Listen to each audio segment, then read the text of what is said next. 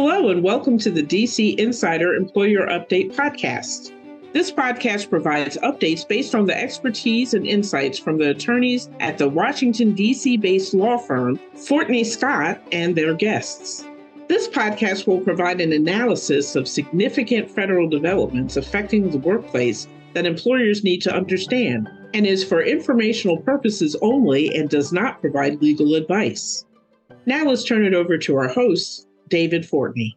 Thanks, everyone. David Fortney with another great edition of DC Insider Employer Update podcast. Today, we have a really special guest.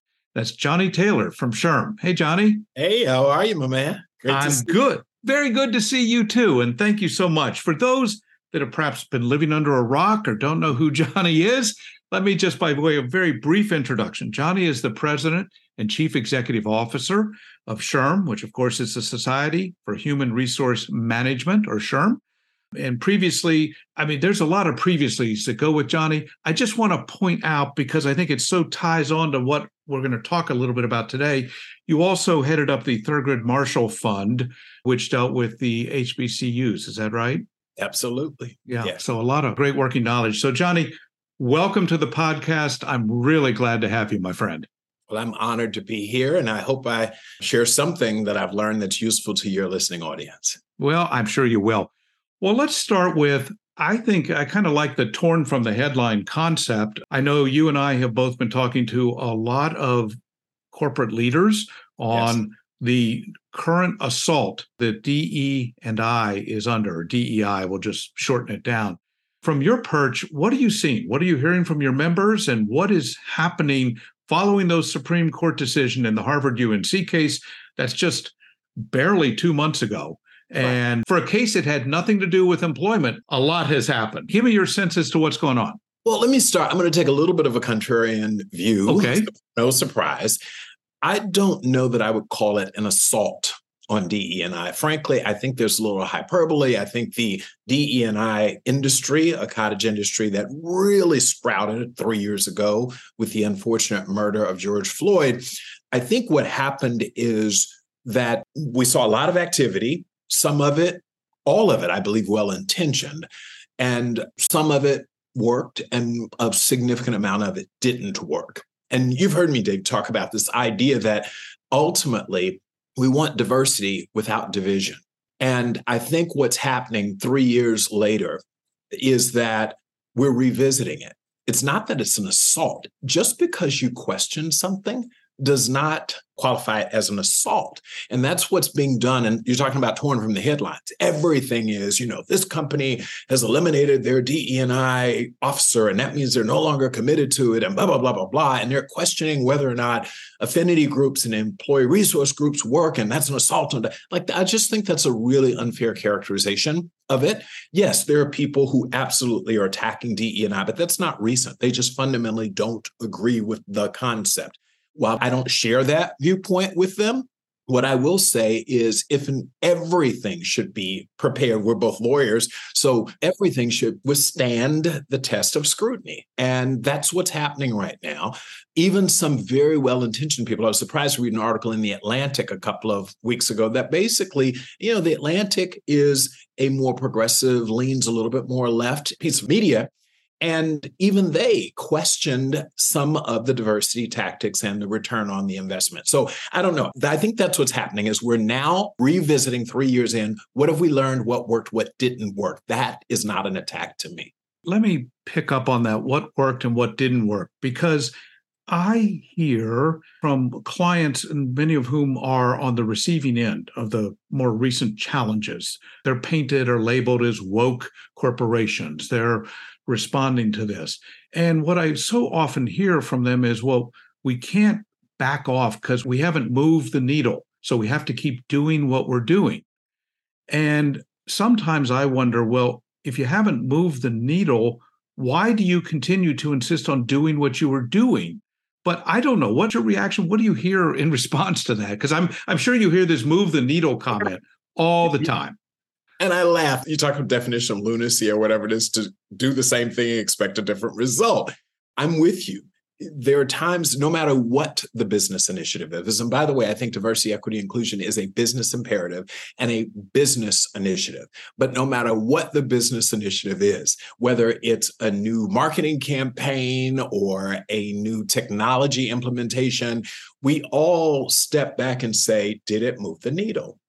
And that's not an attack on that. It's just a question. And if it didn't, then we should reevaluate our approach.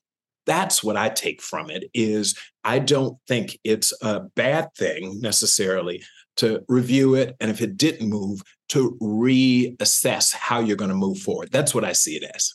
And do you think this is the time that people should be doing that? I'll call it reassessment, reevaluation, reimagining what DEI might look like? And if so, what should they be doing? So, yes, here we are 3 years later. So George Floyd was murdered June 2020, right? Correct. We are now a full 3 years later. And like most of the initiatives that I've launched in corporate America, as well as in nonprofit America, the first year you start.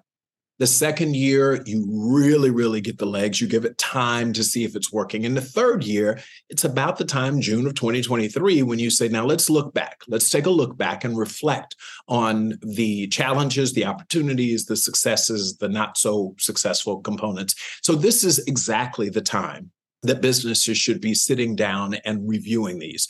And what are some of the things I would start to question if I were them? A, we saw a flurry of activity in 2020, shortly after George Floyd's murder, where, we created offices or chief diversity officer roles. I mean, it was like head spinning. It's like dandelions. I mean, everyone had a CDO. And didn't most of them report directly to the CEO? Yes. Without being tethered to other components, legal, HR, et cetera. And that's part of, the challenge. And those who didn't, if you dared to have it report to HR or to a chief legal officer or to whatever, you were deemed not serious, right? So absolutely, that was the question, one of the questions. Affinity groups, or what they call them ERGs, employee resource groups. We have to question that and say, did it work? I have my own opinion about these things, but that doesn't matter. It's the right question. Is ultimately, did we bring people together? Are our employees more unified behind this, or were they divided on account of it? So that's the second area. Third question, an area that we have to look at is there were a number of companies that pushed out and said, I am only going to hire X percentage of people going forward, or not only. A third of my new employees will be women, and a third will be Black, and a half will be Hispanic. And so they roll these things out. So there's a question around, did those recruitment initiatives work? Diversity. More importantly, because any of us could do that, are those employees still there? So did you retain them? Was the environment inclusive such that one would stay? And so it's recruitment, it's I'll call employee resource groups, ERG now, it's the CDO title altogether. And the big one is tying compensation to diversity initiatives. If just those four things alone will give us, there's a lot of work in that, a lot of work to analyze, but those four things alone, David, are what's happening right now. And I think appropriately so, questioning them. So is this a period where we anticipate, I'll call it further experimentation or changes in how DEI, because I hear from most organizations, no one wants to back off. It's not a question of whether, but how. Is that fair? I mean, that's how I see it. You're spot on. I hear that from HR practitioners. You and I had the good fortune of speaking with a group of CEOs, Chatham House rules of the biggest companies on the planet. And no one was saying, I'm eliminating DE&I, or I'm going to slash the budget indiscriminately, 50% less this next year. No, they were just saying, let's figure out what worked and what didn't work. And I think this is the right time to do it. And here's the deal. If you care about diversity, equity, inclusion, if you care about this body of work, you should want this level of scrutiny, because presumably it will make it only better. There's nothing worse for us to be another 3 years from now, 6 years later, with no meaningful progress, worse of a backlash, and more division. So if you actually are committed to this, you should welcome it, as long as it's done constructively and from the right place, with the idea that it can only make us better. That's a great point. Well, let's broaden out. Let's kind of open the aperture a little further beyond just DEI, because as I see DEI, although it is, as we said at the top, torn from the headline, I'm sure your members are dealing with a number of other workplace challenges, and it sort of cascades or tears down. What do you see in addition to DEI? And are they related, or are these separate silos? How are you seeing the workplace? I feel it's sort of like a churning sea a little bit. You're a pretty good lighthouse keeper. What are you seeing out there? Well, talking about a churning sea, it's tumultuous at a minimum, right? Okay. That's Stormy. a better characterization of it. Stormy. I call it the new abnormal. Like there's no more normal, there's no nothing. It's just abnormal. A couple of things, and they all still have DE&I implications. And I tell you why, no matter what the topic, America is more diverse. It's as diverse as it's ever been. And with that, you kind of can't separate diversity, equity, inclusion from the headlines of the day in any other part of the human capital space. So, for example, everyone right now is talking return to work or return to the office or whatever the characterization is. And that's right, because fall, people, are taking their kids back to school. And so the expectation is 3 years later, they're that magic 3 again. It's time to revisit. Should we reconsider the way we used to work during the pandemic and how we're going to work now? What did we learn? Productivity, et cetera, morale, culture. Okay, so here we are. And then guess what the headlines are? The first sets of articles were from Black women, citing Black women as saying, I don't want to return to the office because I'm going to be exposed to microaggressions. I'd rather stay at home, and thus it became a DE&I conversation, than come back into the office. So I'm not going to really focus in on that argument or that line of media stories. What I will say is there's significant tension right now in the workplace between management and employees over returning to work. Now, significant does not mean the majority. What we know is that the majority of employees are actually okay with coming back to the office. They may want to do it 3 days a week or 4 days a week, as opposed to the old 5, Monday to Friday, 9 to 5. But at the end of the day, people actually like interacting with their colleagues. And they know that there's a lot of loneliness, depression, a whole bunch of things happen when you're sitting at home by yourself all day, not interacting with other adults. And we learned that years ago before the pandemic with women who left on pregnancy leave and then to raise their children, that they wanted meaningful interaction with other adults. But that's a big topic right now, and it's pitting employees against their employers and management, and it's all over the place. And one component of that is the DE&I conversation that I mentioned earlier. The reality is we know that it's good for the company to have people together for some period of time. Again, whether it's 3 days, this new hybrid, which is new, but it's become the trend now. Correct. 3 days in the office, 2 days remote, 4, 1, whatever. That's become the trend. What we also know, and this is just the quick DE&I part of that, is at the end of the day, our research, SHRM has research on this, and overwhelmingly, managers say, I actually forget my employees who are working remotely. Out of sight, out of mind. Out of sight, out of mind, right? It's just the way it works, right? I think it's human nature. It's human nature. It's not some effort to punish you because you're working remote. It's just like, I see you sitting here as an associate at my firm, and there's another person working remotely, and I got a quick research assignment. It might be a plum assignment. And hey, Johnny, can you go do that? It's just what I do. There's water cooler conversations. There's coffee conversations. There's always, that is impossible to recreate for someone who's not with you. And especially when some employees are remote and some aren't, you're going to be disadvantaged. And so I say this to whatever the group is, particularly in the case of the Black women who are complaining about it, or in Black men or anyone, I'm a Black man, so I can talk about this, is that the long-term implications of this for your career are not good.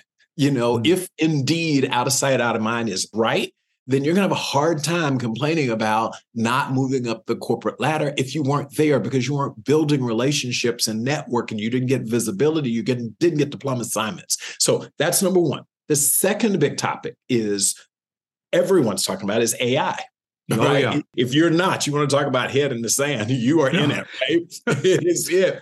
And it's mostly because human beings find two things at their core to be existential threats to them. One is a threat to their lives, and one is a threat to their livelihoods.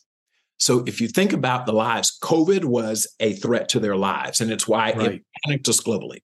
Livelihoods, AI is that. There's not a headline I just saw the other day. Goldman Sachs, or one of the big shops, said 300 million jobs will be lost to AI.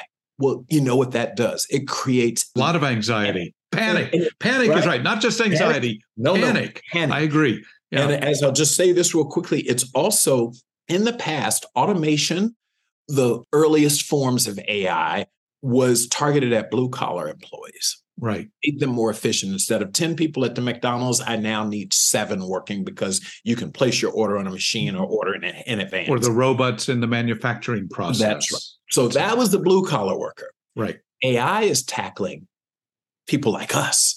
Yep. White collar, the professionals. You go to law school, 19 years of formal education or so, right? 12 plus law school, 6 says 18 years of law school. And then all of a sudden, you have ChatGPT that can write the first draft of a brief better than most first-year law associates. That's deep. That is a threat. So those things, AI as well as return to the office, are the 2 hot topics right now. And with respect to AI, much of the debate, again, DE&I, is whether or not the machines are learning the bias of the people who wrote the programs at the beginning. And so that's what you're hearing. So if you ask me 2 things, those are the 2. Those are the 2 things. And actually, I think that they merge together because in my view, we are on the cusp of reimagining. We're roughly a quarter into this current century. We're reimagining what is work, how work is done, where it's done, what we as workers are doing, and it's going to be dramatically different. It's obvious it's going to be dramatically different, which you're right, there's panic, but there doesn't necessarily need to be if we're smart and can manage this and recognize what skills are required. Not always a college degree, even though I know you've got plenty of training. I've got plenty of training. Yes. But the glass half full is that there will be different opportunities and we may be able to actually broaden opportunities for our population. That's my hope, but I may be Pollyannish. I don't know. No, I think you're right. And for your listeners, I will tell you, I'm reminded a lot of the movie Hidden Figures. I don't know if you saw it, but this story was particularly about 3 African-American early mathematicians, et cetera, and they helped put the U.S. on the moon, right? So the idea was back in the day, these women were actually called computers. They were actually called computers. And they weren't called human computers because there was no such thing as a computer. They were computers because they computed stuff. Right. And then all of a sudden, the introduction of the machine that was a computer that could do it faster, it could work longer, it didn't have to stop at all. And it was a threat to those women. And instead of them scurrying away and say, let's blow up all of the machines, let's prevent the world from having a big supercomputer from IBM or whatever, they said, we have got to learn the new jobs. And the new jobs are going to be to program said computer, to fix said computer, et cetera. So they reskilled themselves.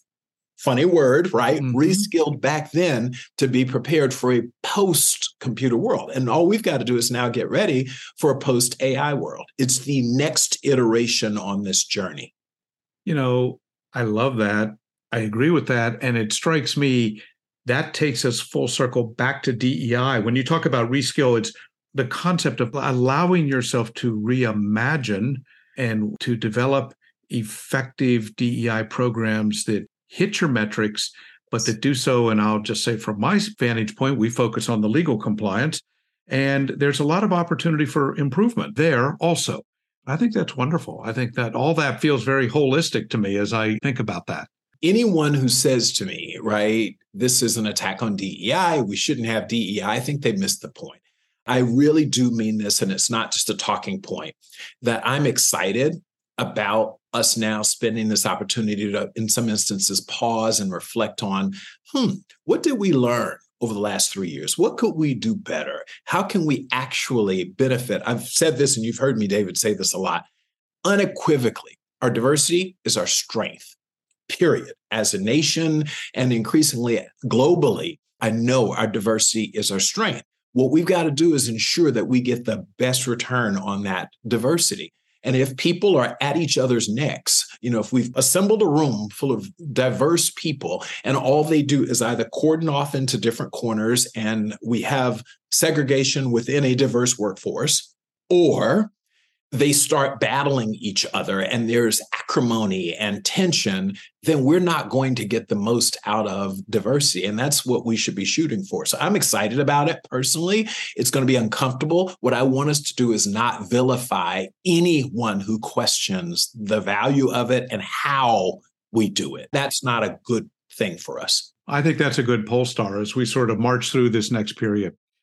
Well, Johnny, you and I could literally spend 8 hours talking about this. I want to tell you, I think that you've got 325,000 members, plus you're in about, 165 countries. Lovely. SHRM is darn lucky to have you with your energy and expertise leading them. And I so appreciate you taking some time to share with our listeners. You got lots of good stuff, my man, and I really, really appreciate it. Well, I'm honored that you'd have me here, committed to this work, and thank you for using your platform to educate. You could just, like me, be formally just focused on the law side of it, but it's really cool that you've really talked more broadly about this because there are legal implications, but also in practice, how does this affect people's lives and their livelihoods? I appreciate it. Well, thank you very much, Johnny. And for those that haven't yet subscribed, you get to hear guests just like Johnny Taylor we had today. Hit that subscribe button and join us all the time. Johnny, thanks so much. I'll be part of your journey, my friend. Thank you. Thank you. Bye now. Thank you for listening to the DC Insider Employer Update, the podcast that provides analysis of significant federal developments affecting the workplace that employers need to understand. You can subscribe to the DC Insider Employer Update podcast wherever you get your podcasts, which includes Apple, Spotify, and Google. Additional information about our podcast is located on the Fortney Scott website at fortneyscott.com. Thanks again for listening to the DC Insider Employer Update.